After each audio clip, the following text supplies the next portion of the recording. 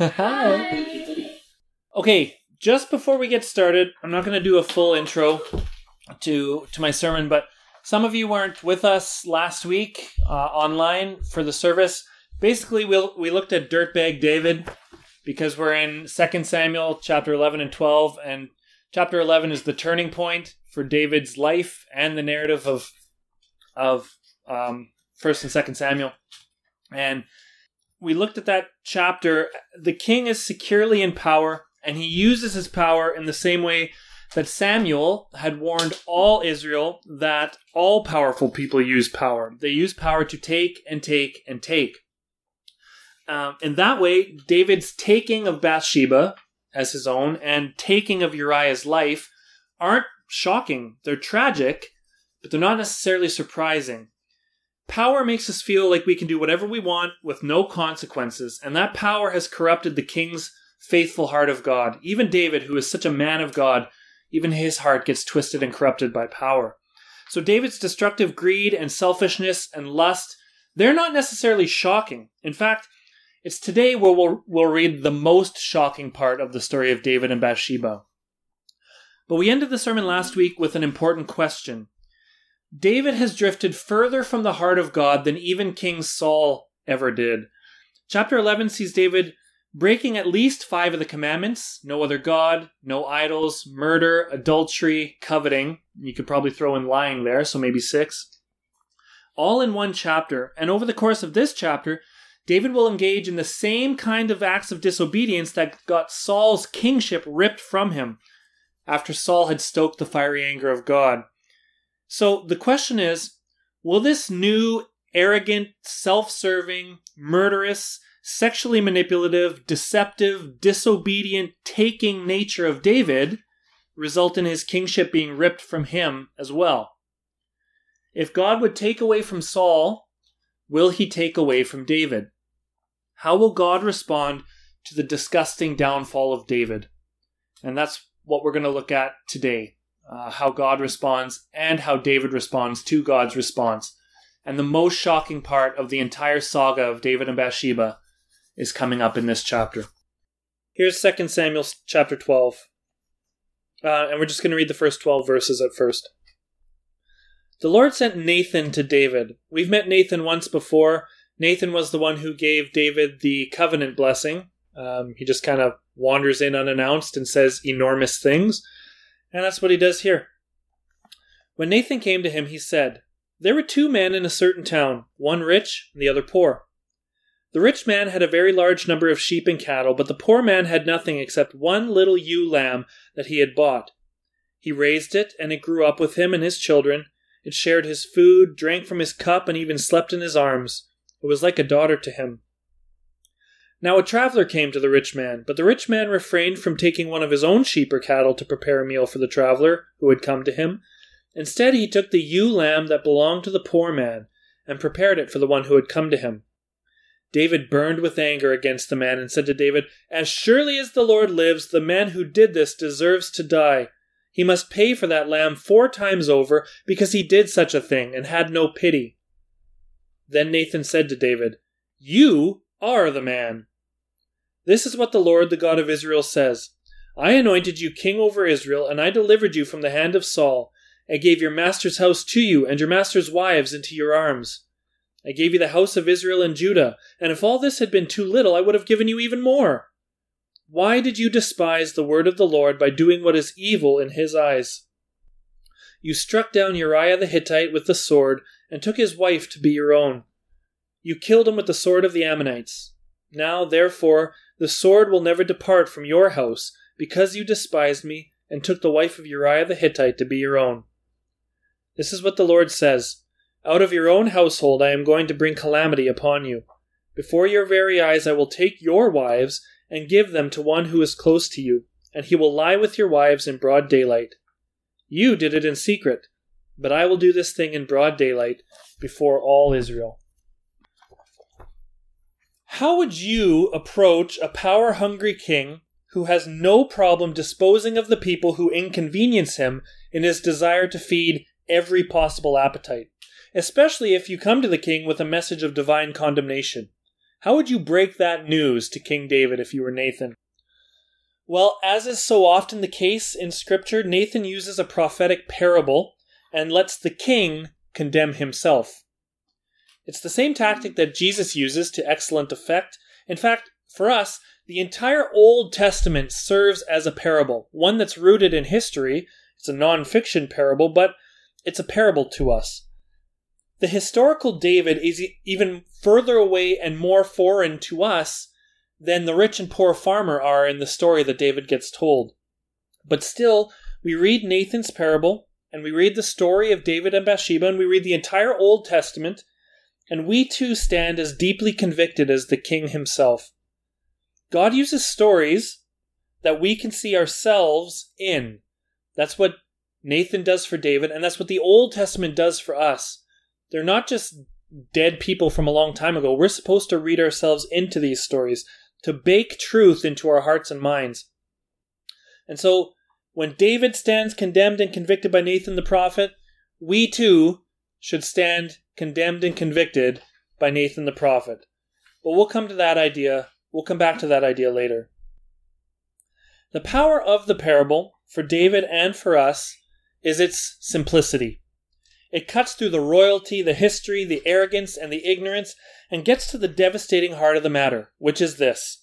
Uriah and Bathsheba belong to each other, and David greedily took Bathsheba and greedily slaughtered Uriah.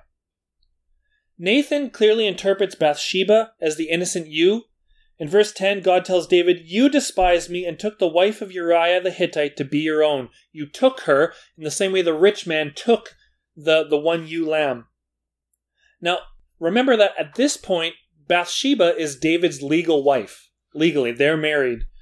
But even though they're married, Nathan doesn't say, "your wife Bathsheba." Nathan consistently calls her the wife of Uriah the Hittite.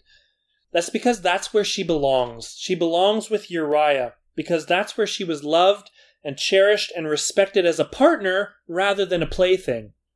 And David, the taken king, with all his hundreds of wives and concubines, took Bathsheba from him in the same way the rich man took the poor man's one beloved ewe lamb when he had his own entire flock and herds to choose from.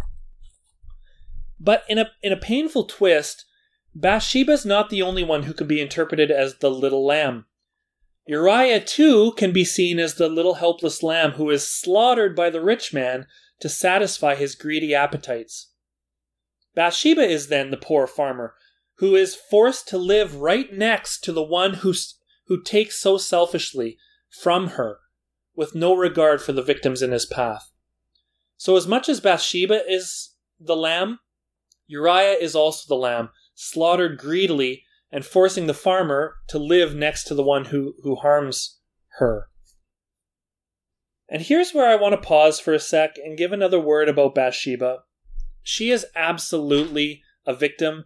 I have seen way too many bad takes on the story of David and Bathsheba where it's like she's complicit, like she wanted it to happen.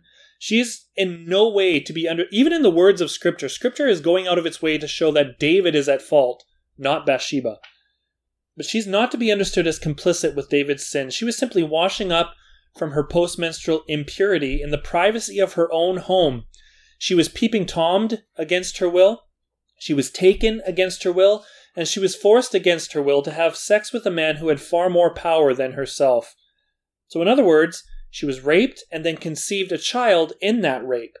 She was then dismissed and was only welcomed into the palace, into the royal harem, not for love, not because David loved her, but so that David could save face.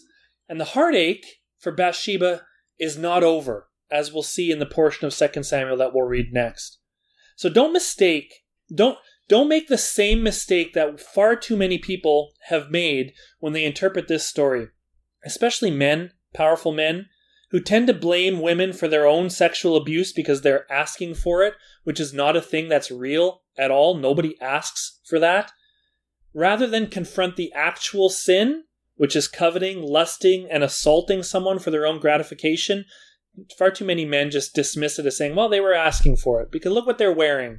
She's bathing. She must be wanting it. Well, she's bathing in the privacy of her own home to follow ritual. She did not ask for this. Bathsheba is a victim. She suffers in the wake of David's endless appetite for power and sex and control. This will remain true for Bathsheba right until David's final moments, right? I think it's 1 Kings 2 when David dies, and he mistreats Bathsheba right to the very end, right till his last moments. Making it worse, Bathsheba's pain is never mentioned in chapter 12. We hear of injustices against Uriah, and we hear of David's pain, but Bathsheba is an afterthought who's spoken of as property to be transferred from man to man, which was typical in that culture. She goes from wife of Uriah to finally, in verse 24, wife of David. She is never Bathsheba, rape survivor who is forced to marry her attacker, or Bathsheba, widow who is forced to marry her husband's murderer, or Bathsheba, grieving mother whose baby lost his life because of the sins of the man that she conceived the baby with. What happened to her was an absolute tragedy and travesty, but her suffering is glossed over so that we can focus on the man in the center of it all, King David.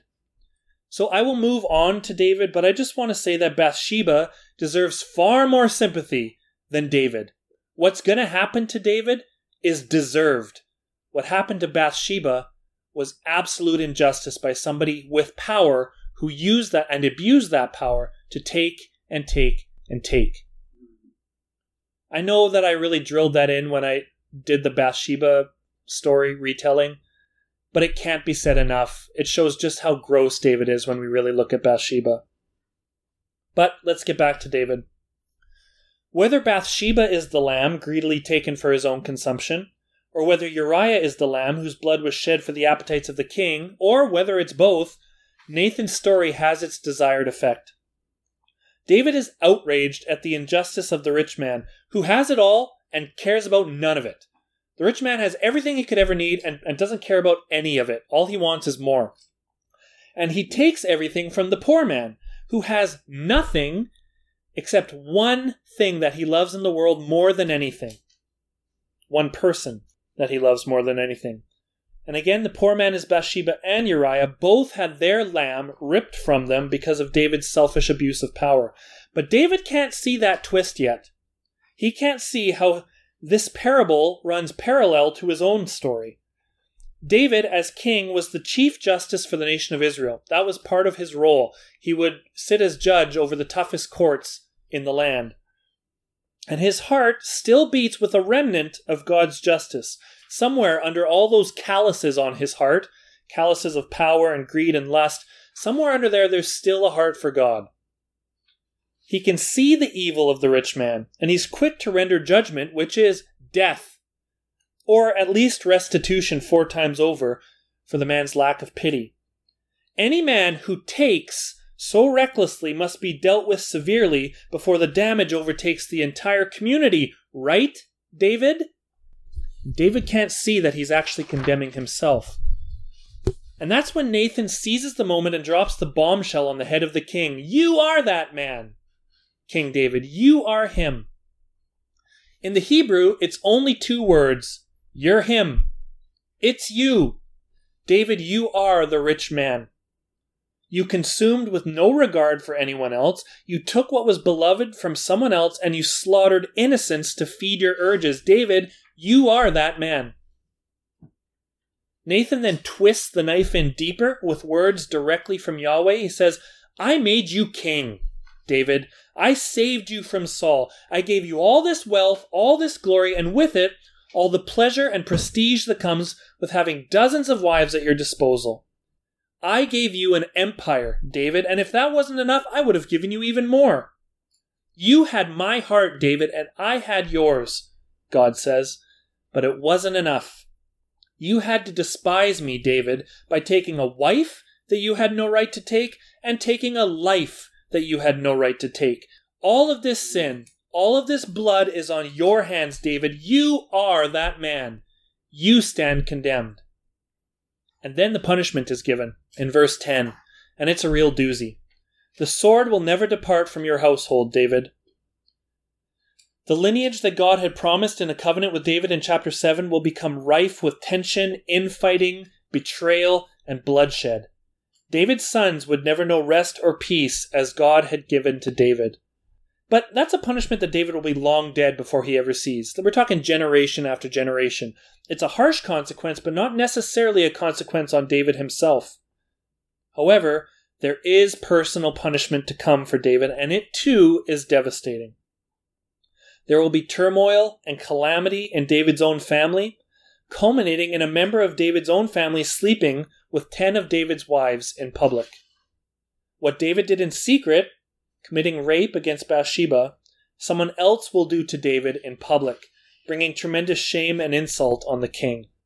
What was done in private could not escape the eyes of God, and David will learn very publicly what the repercussions will feel like. This will happen several chapters later. In 2 Samuel 16, Absalom, who is David's son, will claim the throne of Israel, will usurp it from his father, and to emasculate his own father, he'll set up a tent on the roof of the palace and sleep with a number of David's concubines in the sight of all Israel. Not that God necessarily wants this to happen or approves of this happening. Those women are victims, and God would never sign off on sin, even as an act of judgment. But instead, it's the natural consequences, David reaping what he sows. David is learning that private sin has public consequences. A king is not above the law. He is not filled with absolute autonomy, meaning he can act however he wants, doing whatever he pleases with no consequence and no restraint. A king is not free to use his power to take what he is not permitted to take. A king is to use his power to serve, to provide, to love, as Jesus the King eventually would show so perfectly. A king that gifts rather than grabs. A king who lays down power sacrificially for the benefit of others rather than exert power selfishly for the benefit of himself. And David is going to have to learn that. And so the sword will hang over David's household. There will be all this infighting with his own family, and there will be an act of sexual degradation that will shame David publicly. But there's another punishment to come. And with it, the two most shocking elements of the entire story, the elements that I've kind of been teasing this whole last 2 weeks. So we're going to read from verse 13 to the end of the chapter and see one more punishment and see what the most shocking detail is. Then David said to Nathan, "I have sinned against the Lord." Nathan replied, "The Lord has taken away your sin. You are not going to die. But because by doing this you have made the enemies of the Lord show utter contempt, the son born to you will die." After Nathan had gone home, the Lord struck the child that Uriah's wife had borne to David, and he became ill. David pleaded with God for the child. He fasted and went into his house and spent the nights lying on the ground. The elders of his household stood beside him and got to get him up from the ground, but he refused, and he would not eat any food with them. On the 7th day, so exactly a week after Nathan visited David, the child died. David's servants were afraid to tell him that the child was dead, for they thought, "While the child was still living, we spoke to David, but he would not listen to us. How can we tell him the child is dead? He may do something desperate." David noticed that his servants were whispering among themselves, and he realized the child was dead. "Is the child dead?" he asked. "Yes," they replied. "He is dead." Then David got up from the ground. After he had washed, put on lotions, and changed his clothes, he went into the house of the Lord and worshipped. Then he went to his own house, and at his request they served him food, and he ate. His servants asked him, "Why are you acting this way? While the child was alive, you fasted and wept, and now that the child is dead, you get up and eat." He answered, "While the child was still alive, I fasted and wept. I thought, who knows, the Lord may be gracious to me and let the child live. But now that he's dead, why should I fast? Can I bring him back again? I will go to him, but he will not return to me." Then David comforted his wife Bathsheba, and he went to her and lay with her. And I had a professor explain to me that word comforted is kind of a we're not supposed to see it as David going to make Bathsheba feel better. We're supposed to see it as David going to make himself feel better. It's more about relief from his own guilt, which is sad. But he went to her and lay with her. She gave birth to a son, and they named him Solomon. The Lord loved him, and because the Lord loved him, he sent word through Nathan the prophet to name him Jedediah, which means, I think, beloved of the Lord. Yeah, loved by the Lord. Meanwhile, Joab fought against Rabbah of the Ammonites and captured the royal citadel. This is like oh yeah, by the way, there's a war going on. Remember, David didn't go out to war. And so we'll wrap that up real quick. Joab fought against Rabbah of the Ammonites and captured the royal citadel. Joab then sent messengers to David saying, I have fought against Rabbah and taken its water supply. Now muster the rest of the troops and besiege the city and capture it. Otherwise I will take the city and it will be named after me. So David mustered the entire army and went to Rabbah and attacked and captured it. He took the crown from the head of their king. Its weight was a talent of gold, and it was set with precious stones, and it was placed on David's head. He took a great quantity of plunder from the city and brought out the people who were there, consigning them to labor with saws and with iron picks and axes, and he made them work at brickmaking. He did this to all the Ammonite towns. Then David and his entire army returned to Jerusalem. So there's a lot to unpack here, and I'm not going to spend much time on most of it. We're not going to deal with that whole thing about David grieving and then not grieving. We're just going to skip that. But the son, a week after meeting with Nathan, the son dies for the sins of the father, which seems unfair both to the baby and to the baby's mother, Bathsheba. But a second baby is born, and in an act of redemption, God loves this child, fulfilling the covenant promise God had made to David in chapter 7. God had told David, back in chapter 7, I will raise up your offspring to succeed you, your own flesh and blood, and I will establish his kingdom. I will be his father, and he will be my son. When he does wrong, I will punish him, but my love will never be taken away from him, as I took it away from Saul. And that promise is fulfilled through Bathsheba's son, Solomon, who, like David, will have an effective kingship in the first half of his rule, and then power will get to his head, and he'll have an even more disastrous downfall than David himself. Solomon, in the end, turns out to be a totally useless king, despite his shining reputation for wisdom. Solomon is a very overrated hero. But God loves him and favors him, especially early on. Now, you can't replace a baby.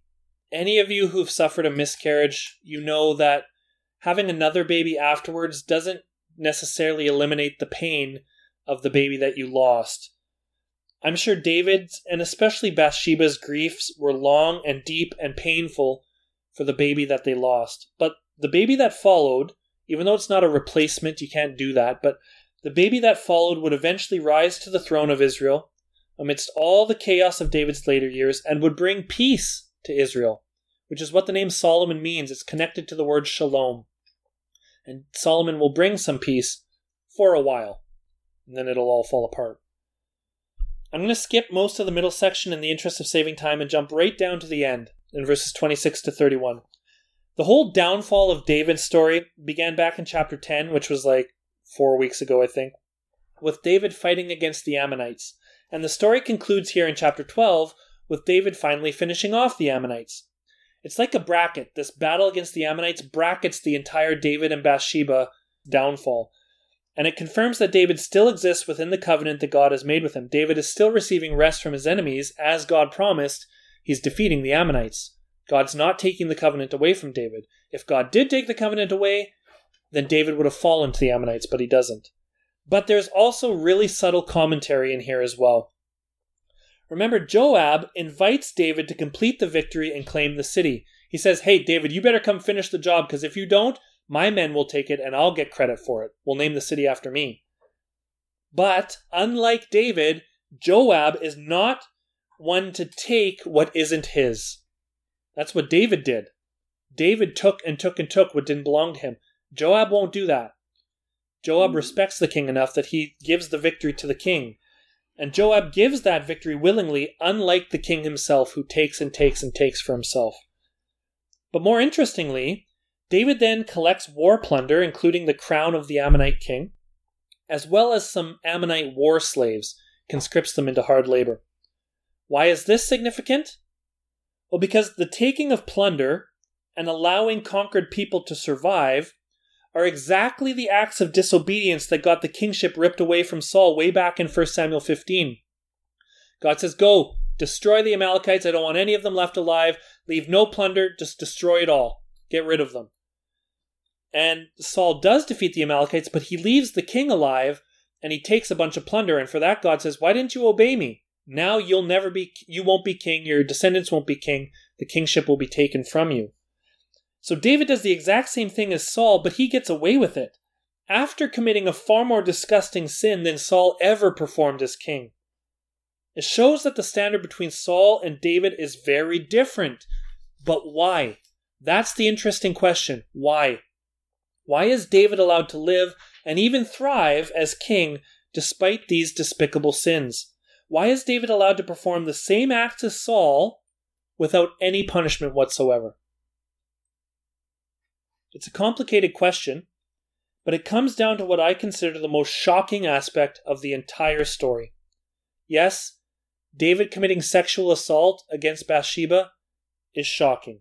So is his attempted cover-up. So is the eventual murder that he commits. Everything about chapter 11 is shocking in its own way. It's shocking how far the king has wandered from the justice and righteousness of God's own heart. But as I mentioned earlier, such behavior isn't exactly unusual for the powerful men of the world. In fact, the entire story of the books of Samuel and the books of the Kings is about how corruptive power tends to be for kings as individuals and for Israel as a nation as a whole. When Israel gets powerful, they turn from God every time. Power corrupts. It's Hannah's song in 1 Samuel 2 coming to life before our eyes with tragic consequences. So ultimately, it's not shocking that David is corrupted by power. It's actually surprising that it took so long, even for a man of faith like David. It's also a major part of what makes me fall on my knees before Jesus, who has absolute power and only ever uses it to seek and to save and to bring love and life to others. So no, the downfall of David isn't what's shocking to me. Rather, the most shocking part of the entire story is found in verse 13. After being confronted by the prophet Nathan as the greedy rich taker from the parable, David offers a brief response of repentance and regret, saying, I have sinned against the Lord. That response is what's shocking to me. The three major twists in this story are each delivered via short little bombshell statements made by three different people, and each one is only 2 words long in Hebrew. The first comes from Bathsheba. Her 2 words are, I'm pregnant. This is the moment where David's iron grip on the situation gets loosened for the first time. David is not as in control as he thinks he is, and other people are deeply affected by his sinful actions. That's the first 2-word statement, given by Bathsheba, that changes the narrative of this whole story. The second 2-word bombshell comes from the mouth of Nathan, after David condemns himself in the response to the rich man taking the poor man's sheep. Nathan makes David see the brutality of his own actions for the first time by saying, You're him! In Hebrew, it's just 2 words. You are that man. David, it's you. And now the third bomb gets dropped, and it's perhaps the most shocking 2 words of them all, given the mouth that they come from. And those 2 words are, I've sinned. So, I'm pregnant, you're him, and I've sinned. The entire story is summarized in those 3 statements. The first shows the real-life consequences of David's sin. The second is God confronting David about those sins. And the third, shockingly, is David's response to that confrontation. By this point, David had grown calloused and cynical and utterly self-absorbed. All the power and privilege of the throne has deformed his faith and warped his desires and hardened his heart. And I see a lot of myself in those harsh statements. But there is redemption. David is not so far gone that he can't humbly accept the word of the Lord and repent. That's the thing that sets David apart from Saul. That's why Saul gets his kingship ripped from him, and there's no redemption from Saul, but there is redemption for David, even if it is only temporary. David did the same things that got the kingship ripped away from Saul, and on top of that, he committed far greater sins than Saul ever did, going so far as to demolish the 1st, 2nd, 6th, 7th, and 10th commandments all in one short chapter. But here's the difference. When Saul was confronted about his disobedience in chapter 15 of 1 Samuel, he got defensive. He went, but I did listen to you, God. or at least I tried to, and hey God, would you like some plunder that I plundered for you? And besides, I only did it because I was afraid of the men. Yeah, that's it. I was afraid of the men, so I took the plunder. Please don't blame me. I'm not at fault. That was Saul's response. Saul begs for forgiveness, but he makes excuses the whole time. You aren't genuinely repentant if you try to excuse your behavior. There is no excuse. You can't say, I'm sorry, honey, that I said your butt looks big. It's only because your butt looks big. You're not going to get anywhere. Try a new tactic. It's not a good apology. You're just excusing yourself. No, it's, honey, I have sinned. Please forgive me for my foolish statement. You have to go a little further. You can't make excuses. That was a terrible example. I've never said that, nor have I ever wanted or needed to say that. It's just shoot, I wish I said something different. Anyway, don't make excuses. I'm sorry, honey, I have sinned. Anyway, David demonstrates this in verse 12. Just, I have sinned. When confronted by his sins, as well as the consequences of those sins, he accepts them. He states plainly, I have sinned. No excuses, no equivocation. He prays for God to turn from his judgment on the baby, but when God refuses to do so, David goes on with life, and he puts his trust once again in Yahweh. David will continue to make major mistakes, as we'll see, but here in chapter 12, David is shockingly willing to accept God's word to him. Any other king would take the head of Nathan, would fly into a rage of entitlement and selfish anger, but not David. David's willingness to seek God's forgiveness for his actions is what's truly shocking in this story, and it's what's truly instructive to us. I don't know what the worst thing you've ever done is, although I'm sure it's not as destructive as David's actions in these stories. Like David in chapter 11, your sins were likely done in secret. God, of course, saw it, but I didn't. Maybe nobody knows anything about them. But never mind your worst sins. All of us make a regular habit of sinful behavior. We can't help it, although that's not an excuse that's going to fly with our holy God. All of us are the rich farmers in Nathan's parable. All of us consume recklessly, especially in North America. All of us take from those who are less privileged than us, whether we recognize it or not. All of us are slaves to our selfish, sinful appetites, whether for pleasure or comfort or money or power. All of us devour people around us for our own purposes, which is what anger does, which is what judgment does, gossip and bigotry. All of those are ways that we consume and devour the people around us for our own purposes. We may not be sexually assaulting bathing women who we see from our palace rooftops. We may not be ordering our nemesis to be killed by the arrows of the Ammonites, but don't be fooled. We are all David. We all need to stand in the dark shadow of our sin and choose to turn to God's light. What's shocking isn't David's sin. We know what sin does to us. We see it in ourselves. Hopefully we do. What's truly shocking is David's repentance. His selfless acknowledgement of his many mistakes and the destructive consequences of those mistakes. We are called to have the same shocking response as David. And there's a follow-up shock to the shock of David's repentance, and that's the shock of God's forgiveness. As Lisa said in communion, don't let that shock wear off. We shouldn't become too comfortable with it, with God's forgiveness, that we take it for granted. And I love how you said that, Lisa. And it's true. God's forgiveness should shock us. Nathan says to David, the Lord has taken away your sin. You are not going to die. God turns to us and shockingly declares the exact same thing of you and me, despite the many disgusting downfalls that you and I are guilty of. Because of his death, Jesus has taken away your sin, as Nathan says to David. And because of his rise to life, Jesus has made it so you will not die, as Nathan says to David. Of course, knowing the nature of God as we do, it's not shocking that Yahweh forgives so freely and loves us so graciously. That's who he is. That's who our God is. But when we are the ones caught in our downfalls, when we are the ones confronted by the consequences of our many mistakes, when we recognize how similar we are to the rich farmer or the taking king David, when it is us experiencing that forgiveness, it is shocking enough to utterly transform our entire lives. And David models for us the proper response to that transformative forgiveness, which is genuine repentance. There's not a very deep glimpse of what repentance looks like here, but there is in Psalm 51, which I mentioned earlier, Dave had mentioned earlier. Psalm 51 is written either by David himself in response to his sins against Bathsheba, or else is written by someone else reflecting on David's downfall.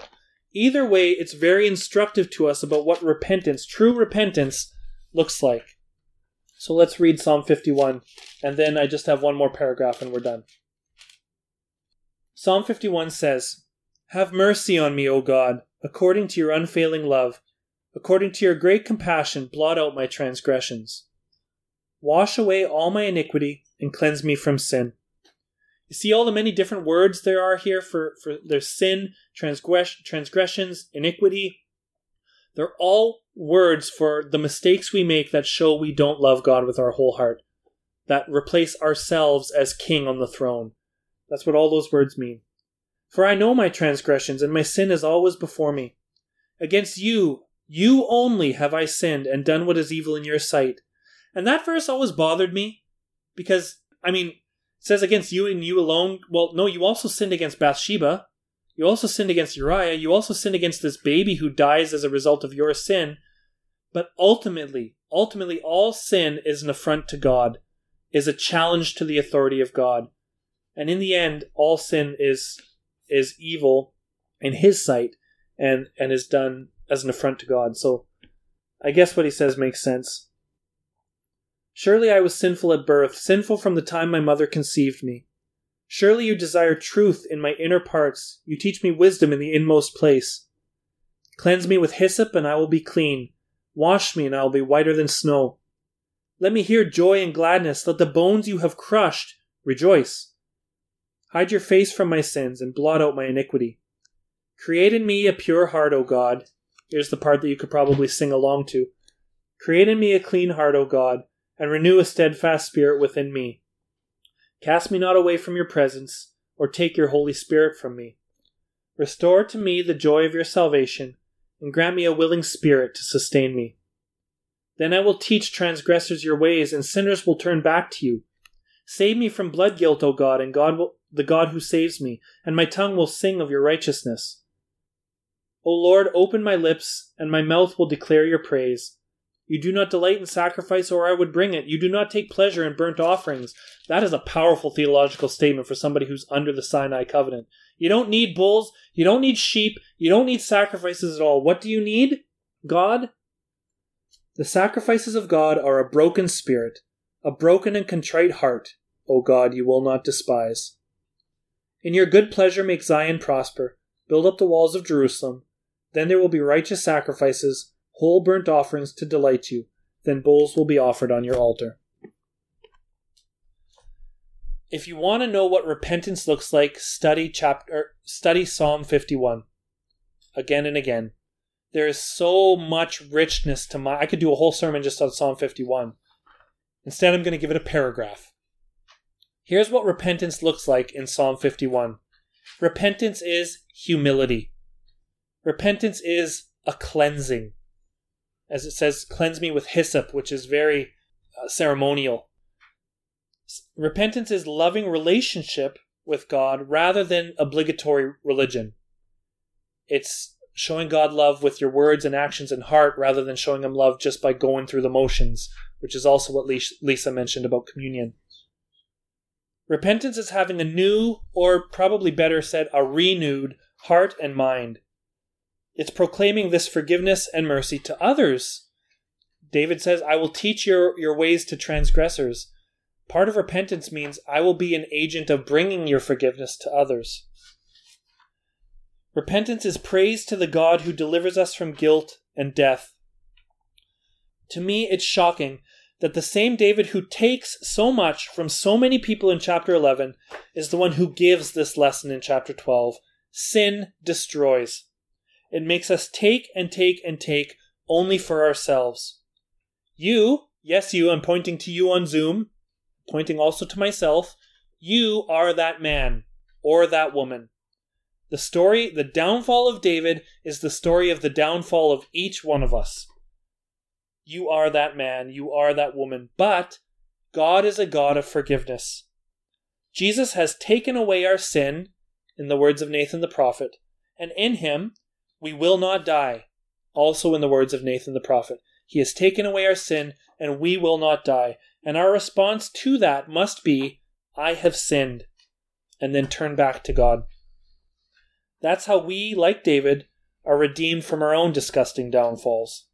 Shockingly. Let's pray. God, thank you for the story of David and Bathsheba and Uriah and baby Solomon. Thank you for the story of chapter 12.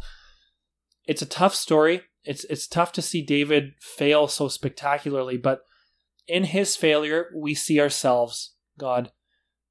God, I ask that you would forgive me for all the mistakes that I make daily, hourly. I ask that you'd forgive each of my brothers and sisters here this morning for all the mistakes that we make together as a community and the mistakes that we make individually as your children.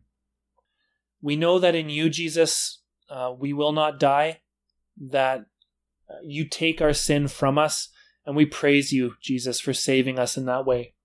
We're not worthy of it. We see how many disgusting things we've done in our own lives. But thank you, just as David was redeemed, that you redeem each of us. Father, help us to not sin. Help us to not make mistakes based on selfishly taking for ourselves. There are always consequences for our sins, whether they're practical or interpersonal or theological. There's always consequences. So help us to not sin and instead to live a life that shows who you are. Help us to live a life not of sin, but of glorifying you. And when we do sin, when we do make mistakes, help us to turn to you in the way that David does in Psalm 51. Thank you for forgiving us and for giving us life. We praise you, Jesus, as the good king, not a taking king, but a giving king. And so we praise you in your name, Jesus. Amen. Okay, we'll see you. I'm zooming out. Bye, everyone. David's willingness to seek God's forgiveness for his actions is what's truly shocking in this story, and it's what's truly instructive to us. We are all David, but God is a God of forgiveness. He has taken away our sin, and we will not die. And our response to that must be, I have sinned, and then turn back to God. Aren't we going to talk about David again? Yeah. David's a cool person. I thought he was nice. Lorraine, I like your view. Yeah, we're on the deck today. What a great idea. Oh, nice. Yeah, we should do that sometime around the fire pit. Yeah. Wait, Yeah, the outside today when I said the trampoline will call Blair's name way too loud. Yeah, that's fair. The same would happen at our place, to be honest. Angie will be doing backflips during church. Yeah, probably.